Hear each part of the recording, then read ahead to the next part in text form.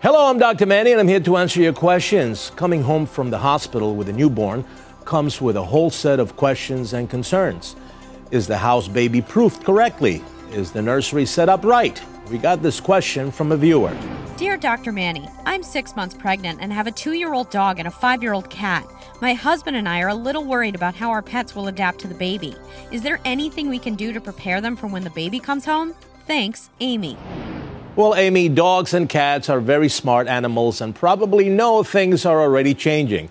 You'll want to start implementing lifestyle changes that are bound to happen. Like if you won't have time to walk your dogs as soon as you get up, then start changing their walking schedule a few months before the baby is due to get them used to it.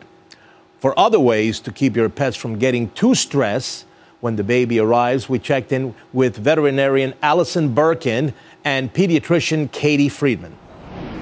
A great tip in preparing your pet for the baby's new arrival is making sure they're familiar with all the new products coming into your home. A crib, a changing table, clothes.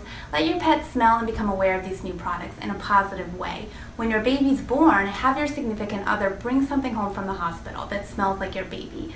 A blanket, a bottle, so that they can become familiar with the baby smell before your baby comes home. Once your baby is born, it's important to introduce your family pet to your infant in a very slow and controlled manner. Allow your dog to go into the nursery and see what the response is. If it's a positive response, then allow him to smell and sniff the feet, all under close supervision.